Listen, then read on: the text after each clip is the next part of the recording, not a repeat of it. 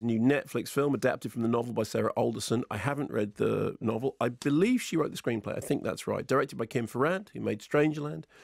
Starring Leighton Meester, who rose to fame in Gossip Girl. She plays Beth, who is a new mother whose life seems to have been put on hold, certainly in terms of her relationship with her husband. Things appear to have gone rather stale. She goes away for a weekend to Croatia with her best friend Kate, played by Christina Wolf.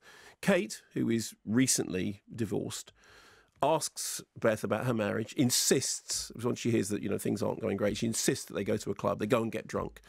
Beth doesn't want to do this, but Kate insists. When they get there, they meet two handsome and apparently unaccompanied men. Kate insists that Beth have a drink with them, sit down.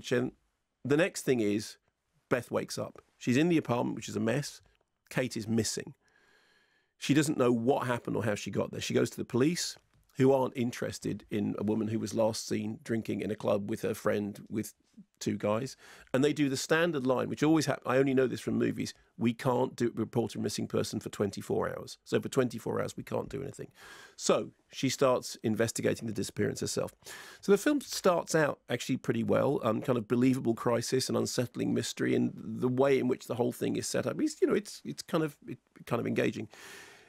As it goes on, it sort of moves from being a believable, what is going on movie to a kind of, oh yeah, it started out as a story about a rattled young mother in a strange land, not knowing where she is, to basically being one of those games of Cluedo in which it is a whodunit, like moving chess pieces around. So in the frame, you've got the two guys that they met at the club who were very handsome, but they met them at the club. You can't trust handsome people. You can't. The super creepy guy who owns the apartment, who literally walks in with "I am super creepy," don't like the sound essentially of him, written on him. The incredibly nice and friendly taxi driver, who obviously it can't be him because he's always incredibly suspicious. nice. Kate's ex, who is on the phone. Meanwhile, Beth's husband is also on the phone asking what's going on and what she's been up to.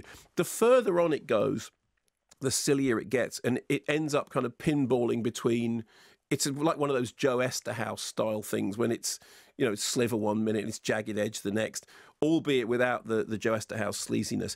There's all the usual things. There's the chase through the picturesque scenery. There's the handily found bit of video. There's the bit in which the phone is doing something that it's absolutely impossible that a phone would have done in that. It's all those kind of movie conventions. So the last act is after somebody takes a fall. The last act does descend into absolute silliness. That said, it's around about 90 minutes long.